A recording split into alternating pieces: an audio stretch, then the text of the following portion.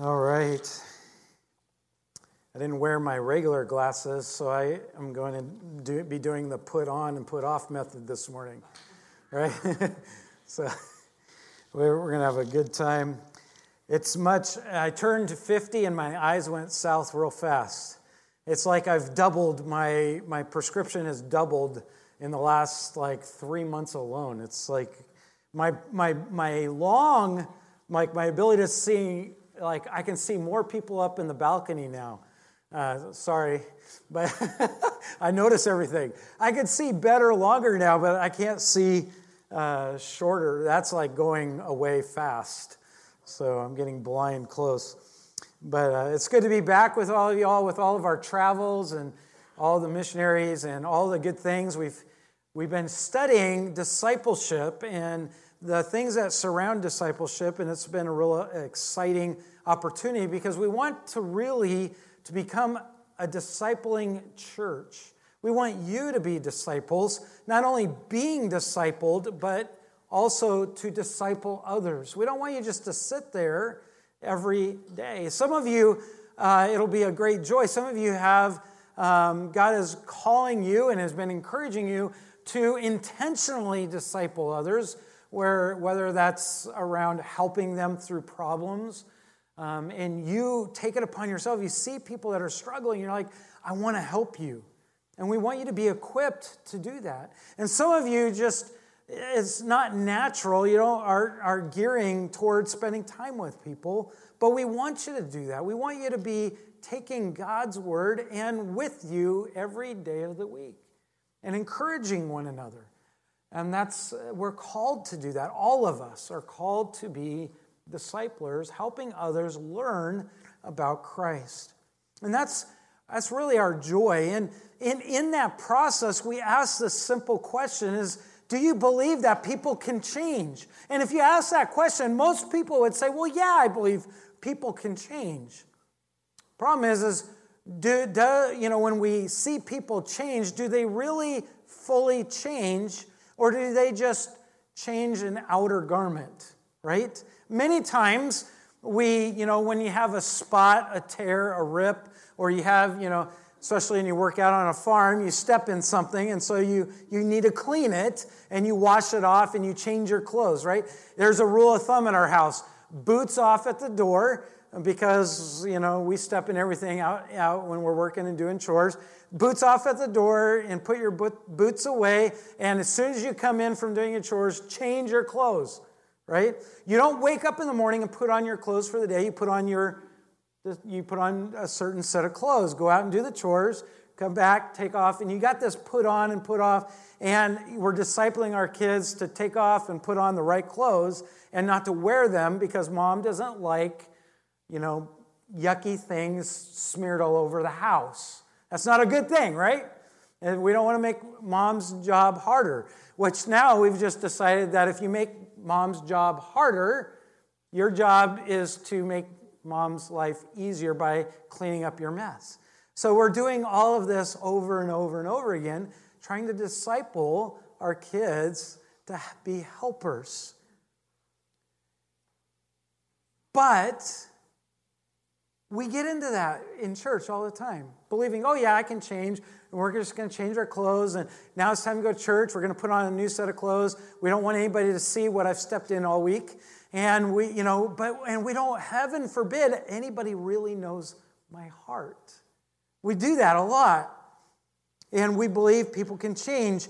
And I don't want really you to answer that question, do you believe people can change? I want to ask you the question, do you believe that you can change?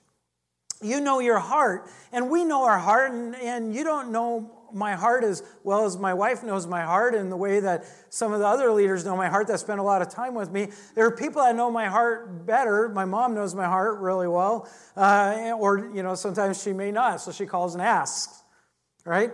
And here's the thing: is do you believe that those things deep down in your heart that you're struggling with, that you carry around with you every day, do you believe that you can change?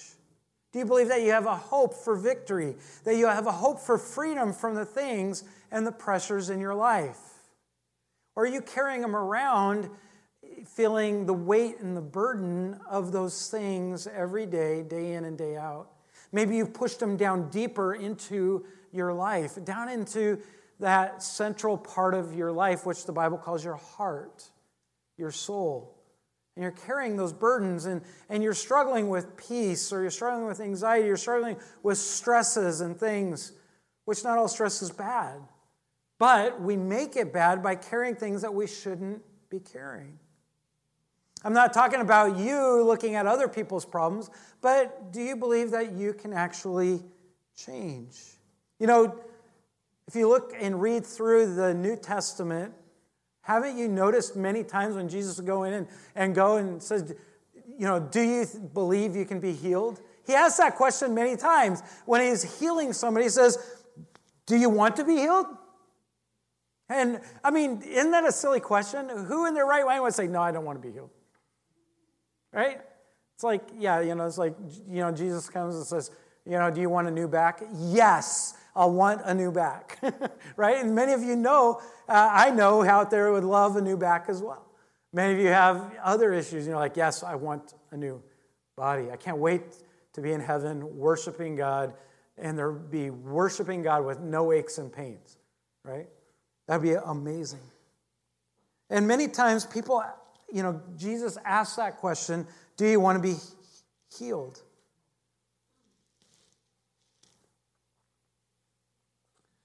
But here's the thing. How many times did people, or do we, ask and say, well, I'm really not that bad. My problems aren't really that bad. I don't need to be healed. I'm not really doing anything that bad, or my problem really isn't that bad. You know, and whatever's going on in our life, in our church, in our society, sometimes we downplay things. Or sometimes we make it bigger than it really is, right? We can do that too. But here's the thing is there is hope for change. What is that hope, and how do we change? And are you really trusting Christ for that change? Those are all great questions that I want you to think about as we go through the message this morning. And in doing that, I want to look to Ephesians chapter 4, which is a sister passage of what we just read. Ephesians chapter 4, and you can turn there. The bulk of what we're going to be talking about is found right here in Ephesians chapter 4. Like always, there are more verses that could explain this, and that is for you to study all week. Glean more, grow deeper into the message this week or the weeks following. But as we do that, let's ask God to bless His word this morning and help us to focus on His word. Lord, I pray that you would bless this time, that we would glean from your word, from you, that we wouldn't glean from a good message that's just well thought out or well prepared, because, Lord, I know that I could always do more. I could always make it easier. Lord, there's all these things that I think about all the time. But Lord, I know that this simply isn't about me. This is about you. This is about what you desire us to know about you. Help us in that process this morning. May your Spirit teach us. May we not be distracted by things. But Lord, may we have you in full view in our mind as we listen to your word this morning. In Jesus' name we pray. Amen. Ephesians chapter 4. You know, the whole book of Ephesians is really the blueprint of the life that we have because of God's work, because of the power of the Holy Spirit, because of what Christ has done for us. We have this new life, and we get to chapter 4, and it's all about application. Verse 17, he starts off for our text this morning, and he says this. It's all one section, all the way down to verse 24, one main thought. It says, now this I say and testify in the Lord, that you must no longer walk as the Gentiles do in the futility of their mind. they are darkened in their understanding, alienated from the life of God because of the ignorance that is in them due to their hardness of their heart. They have become callous, and they have given themselves up to sensuality, greed, to practices of every kind of impurity. But that is not the way you learned Christ. Exclamation point. That's not the way you've learned Christ. Assuming that you have heard about him and were taught in him as the truth is in Jesus, to put off your old self, which belongs to your former manner of life, and its corrupt thought, its deceitful desires, and to be renewed in the spirit of your mind, and to put on the new self, created after the likeness of God in true righteousness and holiness. We see this idea that we've been talking about our heart, is that everything in discipleship has to do with our heart. Our hope, it begins with our heart. Our change, it begins from our heart. It's not about the outward adorning of things. That's what the Israelites did. That's what a lot of religions do. It's all about the outward adorning of things. It's all the things that you do in life. But the reality is it all goes back to our heart. It goes back to a birth point. It goes back to a central focus. And that's where our hope comes from. We've talked about the work of Christ, the work of the Holy Spirit, the work of God. It all goes back and realize that our hope is in the gospel. The gospel is our hope. We've talked about that for years, that everything is about the gospel. The gospel isn't just that work that God did to save you, and now the gospel's done. The gospel is supposed to be picked up every single day. The gospel is our hope. In fact, if in Colossians 3 we read, but if you go back to Colossians chapter 1, verse 21 and 23, it says, "And you who once were alienated and hostile in mind, doing evil deeds, he has now reconciled in his body of flesh by his death," talking about Christ's death on the cross, "in order to present you holy and blameless and above reproach before him, if indeed you continue in the faith, stable and steadfast, not shifting from the hope of the gospel that you heard, and which has been proclaimed in all creation under heaven." We know in Romans chapter 1, verse 16, Paul shares the same thing, that the gospel is the power of God. It's the power of his righteousness that is in your life. It's not about our righteousness, it's about the righteousness of Christ. Our hope comes from the gospel. If you're struggling with being a disciple of Christ, or you're having a hard time in changing, you're having a hard time with problems in your life, there is hope, and the hope begins and starts with the work of God through the gospel, the good news of what he did for you. And it continues. That hope continues. If you go back to verse 5 in Colossians 1, he says, "Because of the hope that has been laid up for you in heaven. Of this you have heard before the word of truth, the gospel." The truth of our hope has been laid up in heaven. Our hope is in the work of Christ, what he did for us when he saved us, and he's continuing to do for us today. Romans 15:4 goes on to talk about this hope. He says, "For whatever was written in the former days was written for our instruction, that through endurance and through the encouragement of the Scriptures you might have hope." We know of this hope because of what was written in the Scriptures to point us to Christ. We have hope.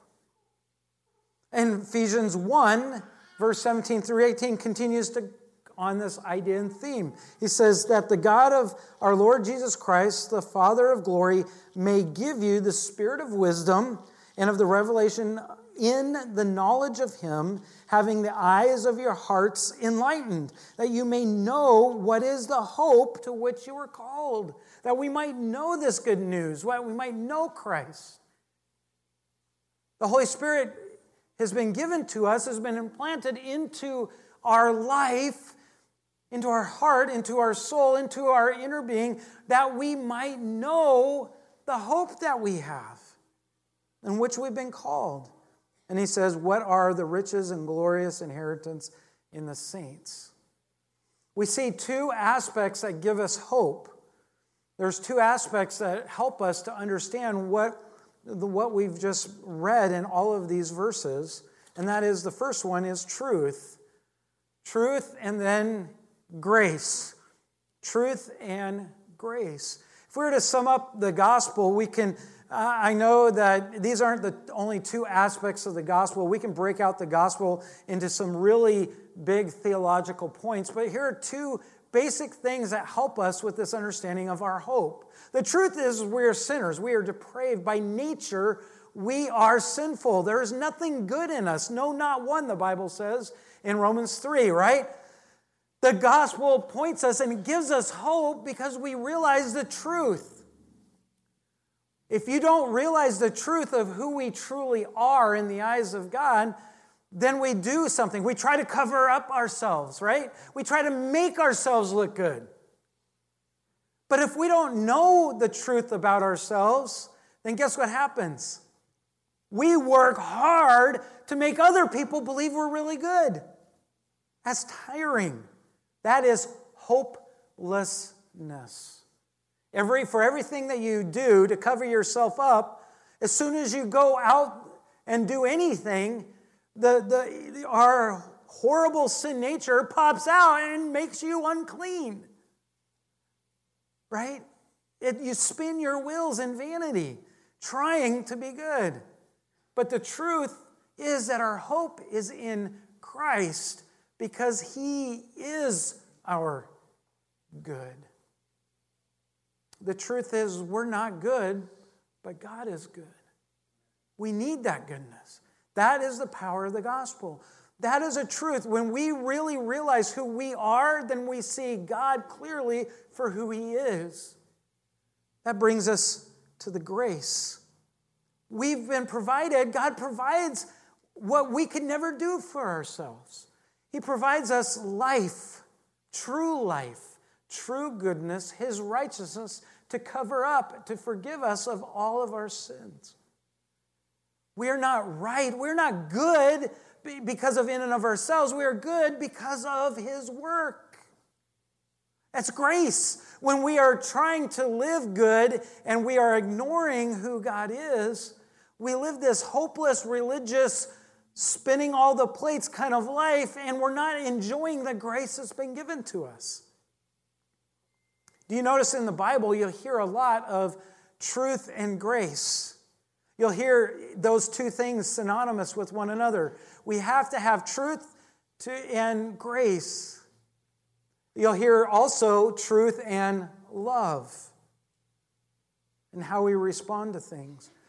The reason we have hope is because of Christ, because of the gospel, because we've been justified through the work of Christ, not redeemed by our good works, but by the works on the cross in Christ Jesus our Lord. That we need to know.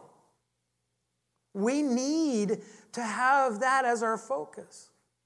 Is when you wake up, do you have hope for the day? If you carry the gospel with you, yes, you're going to think correctly, to enjoy in graciousness what God has given you for the day, even the hardships, even the problems. The gospel is our hope. And because of the gospel, we've been given something that helps us to change. And that's found in our text in Ephesians chapter 4, and we see right down in verse 20. But that is not the way you have learned Christ. It's hard to tell, but the whole point of this section in Ephesians 4 is to learn Christ.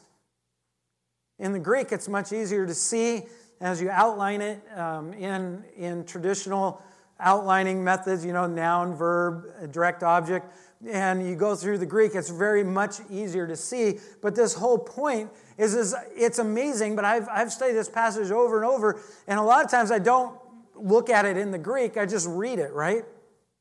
And we get this idea, it's like, well, if I'm going to change, I got to do a bunch of things. in order to change. And we bog ourselves down with doing a lot of things, and we worry ourselves to death about change. And a lot of times we are carrying hopelessness with us in the process of change, and we get saddened by the fact that we are trying to change, and then we do the thing that we're trying to change again. And we get bummed. We get sad. We get shameful. We don't want to be around people. Here's the thing is, have you ever noticed people that are like, I've been a disciple of Christ, or I've been discipled by this person. Maybe you've discipled somebody for years, right? And they've never changed. You're like, why? Paul is getting to the point here when he says, but that is not the way you've learned Christ. That's the point. Learning Jesus is the answer for change. The Greek word for learning Jesus, or learning, was used to be accustomed with something, to be more accustomed with something. The idea is to accustom yourself to something, to experience that thing, to learn, to know that thing, to understand, to receive direction from that thing. You notice that whole idea in the Greek culture was to take yourself from one custom and then put yourself into something else that becomes your custom. To change customs, to change direction, to change what you fixed your life on, to fix your life on something new understanding. Here's the real basic key to all change. There are no 4-step plans. There's no 12-step plans. This is it. It's real simple. It's all about Christ. Learn Jesus is the answer for change. And that's the reality here. Jesus isn't a step in the process of change. Rather, he is the process. Jesus changes us. He changes you. He changes the church. He changes everything. Jesus is the answer for all of it. He's not just, add Jesus to your life plus all these other things. It's Jesus. Now, I want you to take me serious here, because you're saying, well, yeah, that's like the standard 5-year-old answer in Sunday school, right? It's Jesus, right? If you ask a kid, what's the most important thing? Jesus. It's like, what's the best thing for your life? Jesus. Who saves us from sin? Jesus. It's like, if you want to, sound spiritual, you always answer Jesus. I don't want you to be cynical and say, okay, Pastor's getting really simplistic, but there is so much more to this answer, Jesus. Learning Jesus is a full-time commitment. It's a full-time focus. It's not Jesus and all these other things in your life that will produce change. It's Jesus. If you're relying on people in the church to change you, you're gonna get into trouble real fast. Because we're all in the same boat. We're all sinners. Somebody's gonna do something you don't like. Or they're gonna go in a different direction that you like. If your focus is anything else in the church, you're gonna start comparing. You're going to compare people. You're going to compare other churches. You're going to compare. But if everything is about Jesus, none of those other things really matter. Change happens from learning, that's active learning, Jesus. By the way, in the verb to learn Jesus, the idea here, the adverb to learn Jesus, is a continual action. It's what you receive when God saves you and what you continue to do every aspect of your life. It's so much more. If you notice in verses 17 through 24, as we read it, it's a lot of times in your Bible, it's one paragraph, it's one main thought. It's the same way in the Greek. In fact, It's only 3 sentences in the Greek. It's broken up in because of English translation. We talked about that last week about translation. They break it up into more sentences, but it's really only 3. And it's unified in one main thought. And the main thought is driven by learning Jesus. Let me give you an illustration. It's, you know how it's, a lot of times you go to a river. Have you ever been to a river and you got to get to the other side if you've backpacked? Or I've backpacked through mountains up on the Pacific Crest Trail, or I've backpacked up in the mountains with youth group. I've taken them before, not this youth group, but I've taken other youth groups. I've gone hunting and we've backpacked. We have to get to the other side, right? So what do? Is you look for, different stepping stones to step on. And you go and you're like, and usually the leader, the wiser one, you send him first so that way, so the kids don't fall in the river and, the packs weigh them down and they get into trouble real fast. You don't want that to happen. So the leader tests everything, and if the leader's good, you take your pack off and you test everything first. Then you put your pack back on and get across. Or you throw your pack across if you can. Done that before. And you do all these things, right?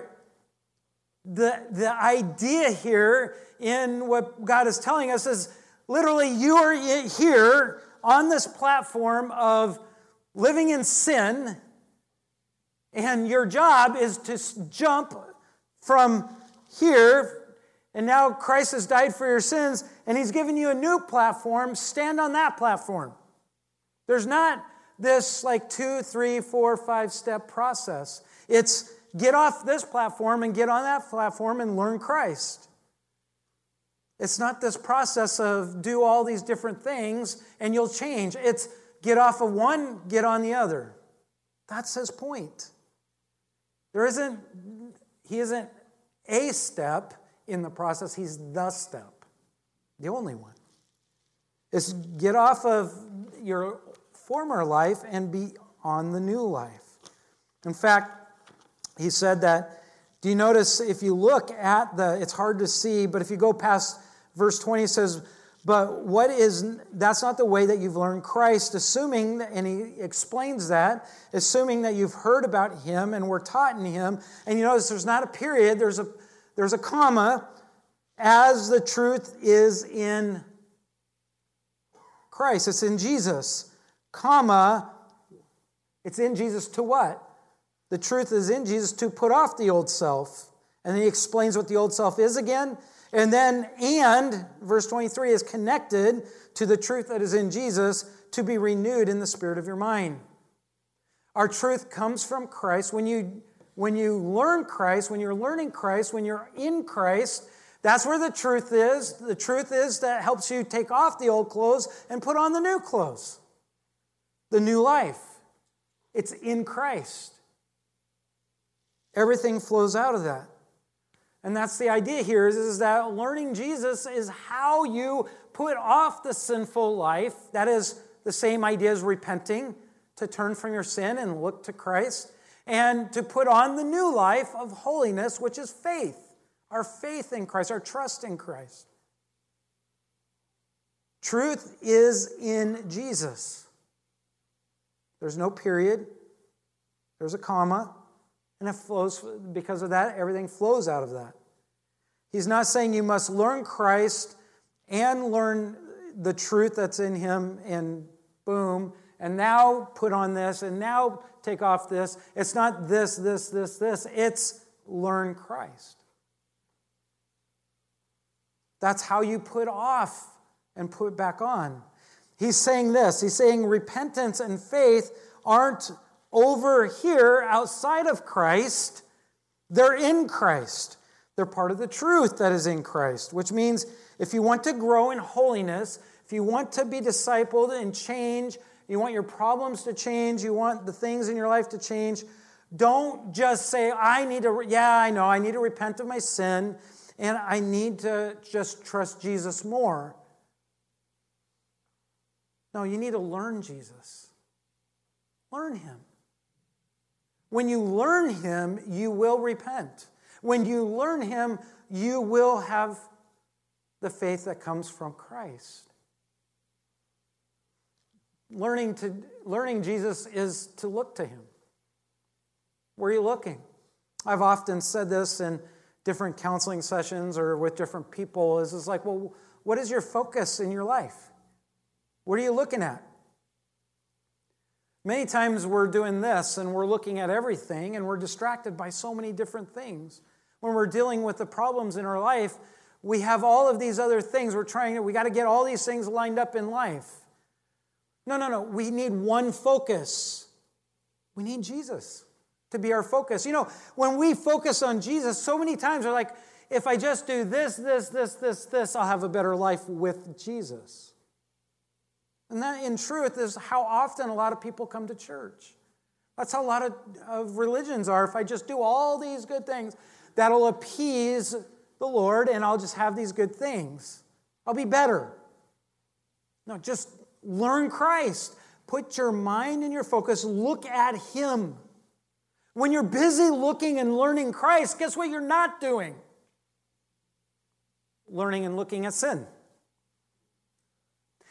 And we learned it in one of our Union with Christ principle in Sunday school. If you've been in our adult Sunday school class, we did a study with Sinclair Ferguson on union with Christ. And the illustration is by virtue of the fact is, if you are looking to Christ, if you're looking at him, you're learning from Christ, then you're turning from those other things. You're not even focused on them.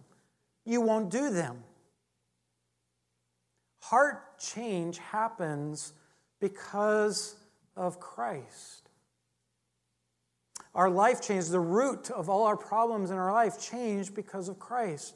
Because we're so focused on him that we say that none of those other things are important. There's a lot of things I don't do in my life. And that's not because I'm a pastor. That whole idea of, it almost got me kicked out of our fostering class. Nisa was kicking me under the table because they were like, tell us about yourself and what you do and what's important to you. And I was like, whew, gospel moment. I was like, I was excited. They just set me up. I was like, hey, we're in this fostering class because I love the Lord. I'm a pastor. And I'm going to talk about the Lord all the time. In my house, we talk about the Lord because of what Christ did for me when he died on the cross for me. I got up and I'm talking about all these things. And I'm saying, and it's not because I'm a pastor.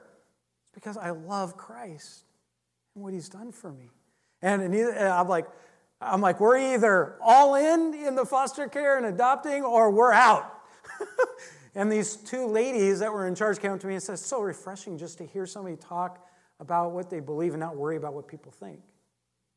Both of them not believers. Both of them lesbian. And they gave us a reference form and did it because our family's reference form weren't coming fast enough. So we could start doing foster care. There's something about just glorifying God and not worrying about the rest. It's not that I didn't get into trouble. Oh yeah, I put my foot in my mouth a lot. It happens. You got to look to Christ. That's the whole point of Hebrews chapter 12, by the way. We get so focused on, therefore, since we are surrounded by this great cloud of witnesses. We talk about this great cloud of witnesses, by the way, which is not this great cloud of witnesses that are in the sky. It's a great cloud of witnesses that came in Hebrews 11. That's a whole other hermeneutical thing that we can talk about later. If you don't know what hermeneutics is, it's just how to study the written word. It says, let us also lay aside every weight and sin which so clings to us so closely, and let us run with endurance the race that is set before us. And we get so focused on let us and all these let us things, and we miss the whole point, which is verse 2. Looking to Jesus. He's the founder and perfecter of our faith. Who for the joy set before him endured the cross. Look to Jesus, who endured the cross, despising the shame. So look to Jesus, and is seated at the right hand of the throne of God. And then look at verse 3. He starts, consider who? Consider your sin that you need to take off. Consider all the things that you must do in your life. No, consider him. who endured. Why do we consider that? Why do we look to Jesus as the author and finisher of faith? Because he did everything. We need to consider him. He endured everything. We have hope in him. We can change because of him. Learning Jesus means that we look to him. It also means that learning Jesus is to come to him. Right? Matthew 11:29, we've talked about that a lot. Discipleship isn't a set of truths and principles to live by. A lot of times we make discipleship by, just learn this, you'll be a good Christian.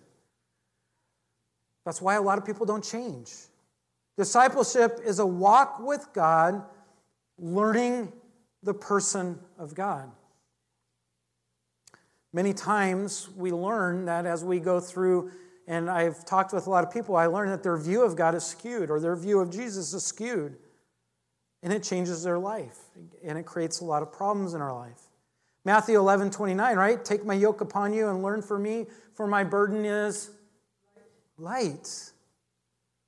Right? But why don't a lot of people, they quote that and like, it's like, I'm going to take on Jesus' yoke and that burden because his burden is light, and I agree, I trust that, but they know that is truth, but they stop there. In the end of the verse, what does it say? It says, come to me, all who labor and are heavy laden, and I will give you. We're like, oh yeah, man, I'm going to come to Jesus. We all have these come to Jesus moments, right? Yeah, and we're like, I'm going to come to Jesus. And I want the rest. And we focus on the rest part, but we don't focus on the come to Jesus. We just keep doing whatever we want to do in life. There's a massive difference, by the way, learning Christ or coming to Christ, learning Christ. There's a massive difference between learning about Jesus and learning Jesus. So many times we want the Sunday school lesson or we want the children's church lesson. We want to know about Jesus because, he's good. I like Jesus. He's all about love. He's all about this. And we hear people say, oh yeah, I like that Jesus. Right? And so I ask questions. What Jesus are you talking about? Right? We want to hear about Jesus until they hear that Jesus talked a lot about hell. He talked more about hell than he did love, which is interesting. The world doesn't know that for some reason. But anyway, so they don't want to hear that Jesus. That's not my Jesus. My Jesus is over here. Right? They want to learn things about Jesus, and then they're going to accept only what they like and not the whole Jesus. They don't want to learn Jesus. There's a difference between learning about and learning him. And here's the thing, is why, have you ever thought, why don't people ever change? Why don't they just drop everything and come to Jesus and lay everything down at Jesus' feet? Why do people struggle with that? In fact, Jesus went on to say in John 6:35, he says, I am the bread of life. Whoever comes to me will never be hungry. And whoever believes in me will never thirst. But they don't come to him. Why? It's because they know a lot about Jesus, but they never learn him specifically. By the way, here's a principle here that Jesus teaches. If you come to him, then you learn him. If you learn him, guess what you constantly do? Come to him. It's a vicious circle. It's a great circle to be in. By the way, wheels are circular, right? And if you have a flat tire, what doesn't happen? If your tire's flat, you don't tend to go anywhere, right? You want circular wheels. They get you places. They get you from point A to point B. To learn Jesus is to come to Jesus. There's this other aspect, is learning Jesus changes how we think. How we think. Colossians 3, we read this passage earlier in verses 8 through 10. Verse 10 specifically, he tells us, but you must put away all these things. And he gets to verse 10. He says, don't do this, don't do that. And he says, and you put on the new self, which is being renewed in the knowledge after the image of its creator. Do you notice after the image of its creator, learning Christ? By the way, because you go back to chapter 1, we see that he is the creator of all things. Jesus is God. And we know that Jesus, we're supposed to learn him so much that our thinking, our knowledge of is being renewed daily after his image. Does that take an intense focus? Yeah, have you ever tried to make yourself look like somebody else? How long does it take you in the mirror? Right? It's like, okay, do I have the right clothes on? Do I have the right, you watch. Have you ever watched that time lapse of somebody changing themselves from one person to another to look like somebody else? It's fun. The makeup and all that they do in Hollywood. And it's crazy to watch, like this thing. Sometimes they'll take, like 6 to 7 hours just to transform somebody to look by one thing to another. And they have to stare at that and they sit there little after little, every little thing to make it look perfect, right? There's that intensity that we see here in this verse. Or how about 2 Peter 1:3? His divine power, this is God's divine power, has granted us all things that pertain to life and godliness through the knowledge of him who called us to his own glory and excellence. It's through this knowledge. We know they're all people who have head knowledge about Christ or about God. They have all this knowledge of what the Bible says, but we don't change.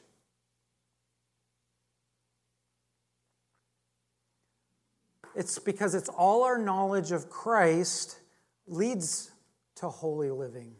It's not knowledge about Christ. If you need to change the way you think and you're struggling in your thought life and the way that your emotions or you're struggling with things and you're like, I need to change the way I think, learn Christ. The more you know Christ and you learn him, the more your knowledge is renewed every day. All of our knowledge of Christ, by the way, is personal and intimate. It's in the heart. There's no knowledge of Christ that is just facts or information. Christ didn't tell us about him to be fact and just informational. It meant to be transformational, personal.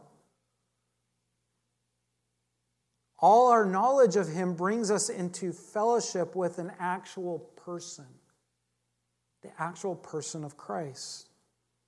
As a church,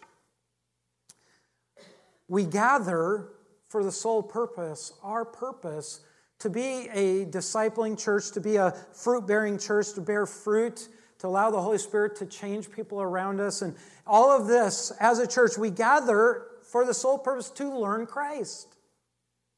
Every truth you learn should be learning Christ.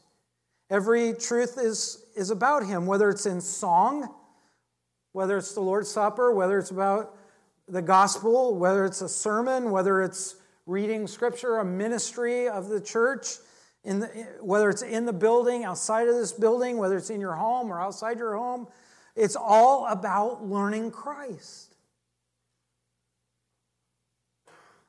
We are to grow continually in knowing him personally, to be intimate with him. That's what the gospel does. That's why we have hope, because the gospel every day reminds us of the truth about ourselves, the truth of God, and remind us that we have grace that we can live in for the day, that he will supply us in our weakness everything that we need. As he told Paul, I'm not removing this thorn in your flesh because my grace is sufficient for you. That's living in the gospel every day. Everything we do as a Christian is in Christ. If you keep going backwards in Colossians from 3 to 2, you'll notice that walking in Christ, he says we're to walk in Christ, we're supposed to labor in Christ, we're supposed to live in Christ, we're supposed to obey Christ, we're supposed to die in Christ. Die to what? what? Die to this world. In Christ, we're able to die to the world. We don't desire the world. And he says we're conquerors in Christ. It's all in chapter 2, Colossians 2. Everything we do is in Christ. And then he caps that whole idea off in verse 17 we read in Colossians 3. Everything we do, whether in word or deed, it's because of Christ. It's to glorify the Lord. Here's the conclusion of all of this. I forgot I had that up there. Walk in Christ, labor in Christ, live in Christ, obey Christ, die in Christ, conquer in Christ. By the way, that die in Christ is dying to ourselves and being alive in Him. Everything's in Christ. You see that same thing in Ephesians 1. In Philippians, it's all about Christ, right? Philippians chapter 3, Paul says, one thing I do is I forget my past and I'm singular focus. I'm agonizing for Christ, to know Christ, right? It's all about Christ. Here's the thing, is we need Jesus at the beginning, at the end, and throughout our whole life. It's very simple. 1 Corinthians 1:30, as Paul starts off this letter that God gave him to give to the Corinthian church that had began to make everything in church about the culture around them. It began to change everything about the church. It was no longer about Christ. And he said these words in verse 30. It says, and because of Him, because of Christ, because of Him, you are in Christ Jesus, who became to us wisdom from God, righteousness and sanctification and redemption. The beginning and the end and our whole entire life. Our sanctification, our ability to change and to become more like Christ is in Christ. It's in Jesus. Jesus just isn't just our redemption. He isn't just the forgiveness of our sins, but He is our everything. If you're struggling with change, learn Christ. And that's really the question is, do you believe you can change? Maybe you've been struggling in that. Do you believe that your problems can change? Do you believe that your life can change? Do you believe it's all because of learning Christ? Don't get caught up in all these programs. Just do this, this, and this, and get busy about spinning a bunch of plates. Go back and just learn Christ.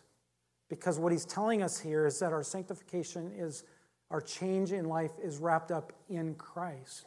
The power to change has nothing to do. It's not within ourselves as far as ourselves. It's not in the world. It's wrapped up in Christ.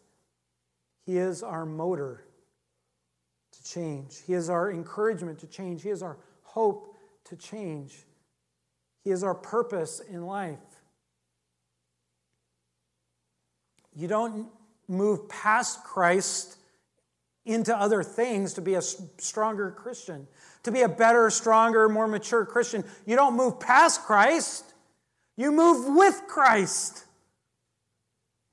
As He moves, you move. But rather, you just go deeper into knowing Him. This morning, I pray, and that's my hope and that desire, that I took you past that 5-year-old typical answer. All you need is Jesus. I was walking out of getting my hair cut Tuesday. The guy knows I hate being called Reverend, so that's the first thing he calls me, Reverend. A new believer in Christ. He just got saved just recently. And we're sitting there cutting hair, and he yelled out, "Jesus loves me." And I'm like, "Yep, this I know." He laughed. And we're talking about it's everything in our life is Jesus. It's everything. And he's like, yeah. And I mean, it's full. There's like 20 people in there. We're having fun. It's kind of my new witnessing ground. But it's crazy. It's all about Christ. We don't just go past Christ. That's the danger in discipleship, is we just, yep, I'm saved. Now I need more things. Give me the more things to be a better disciple. You know how those more things come? Only through knowing Jesus deeper. Love the Lord your God with all your heart, with all your soul, and all your mind, so that you can fulfill the second greatest commandment, love your neighbor as yourself. Why do we struggle with people? Why do we have problems? The majority of our problems are always people. Because we're sinners. The only way to get over that is Christ. When we love God with all our heart, it changes us. We see people differently. We see ourselves differently. We see God differently. Right? Our viewpoint changes. This is what we do. We're like, Pastor, I'm really struggling in this passage. I just don't see it. And I'm like, put Jesus back on. Oh, there it is. I can see it. Right? It's like all week I was like, oh, that's right. I'm blind as a bat. I forgot to bring my glasses. I was calling my wife this morning. Bring my glasses. Oh, wait, I found them. They're on the floorboard of my truck. We do that all the time with Jesus. Cast them aside. Hey, wait a minute. I got a problem. It's like we got to put those glasses on and keep them on. Learn Jesus. And you will take off the old self, the old way of thinking, and you'll put on our new life in Christ and the new way of living. He'll change that in you. It comes through Christ. Know him. That's our challenge as we talk about discipling. Next week, we're back in Romans. Romans chapter 6, which is all about sanctification. Being changed to be into the image of Christ. It's a great segue. Lord, I thank you for what you do in our life. It's not about us. We hear that a lot. It's become a new common theme around here. But the reality is this, is we need to learn you more. How do we change? It's not by doing more. It's not by getting, professional help in all these things. Yes, we need people to encourage us, but it's only as good as we are in Christ. Lord, I pray that we wouldn't just trust each other because we like each other or because we like what personalities or we like what they do in life. But Lord, that we would disciple and encourage one another because we are being encouraged directly from you. Lord, may we look for disciplers in our life to encourage us because they are looking at you. All they care about is you. If you are struggling today and you're like, I need encouragers in my life,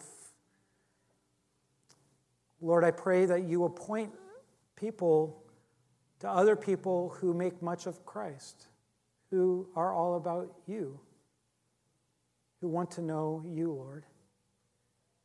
Not just good people, but, Lord, people who follow a great God, who love you with all their heart. Lord, maybe somebody here in their heart, they realize that they've known much about Christ and much about God, but they have no personal relationship. They don't know. They really are not experiencing Christ. Lord, I pray that your Spirit would do that work in their heart, prompting them to realize that they're not saved. They're not going to heaven just because they have facts and they say, yeah, I think that's true. I've seen the Bible match up with lots of archaeology or science. But Lord, that they would simply see the need for Jesus and turn their life over to you. Lord, it begins with you and what you've done for us. And they simply repent and believe and trust you. May they know you this morning. Open up their hearts and call them to yourself. May they simply acknowledge that this morning and turn their life to you, whether they're watching, listening this morning, or they're here. May we be about that this month, prepping our community to hear about you, to learn you, not to learn that First Baptist is a nice church and they love our community, but may they turn the corner and say, well, they really love Jesus. May that be our goal this year, that our community would know that we love Jesus, that we make much of him. In Jesus' name we pray. Amen.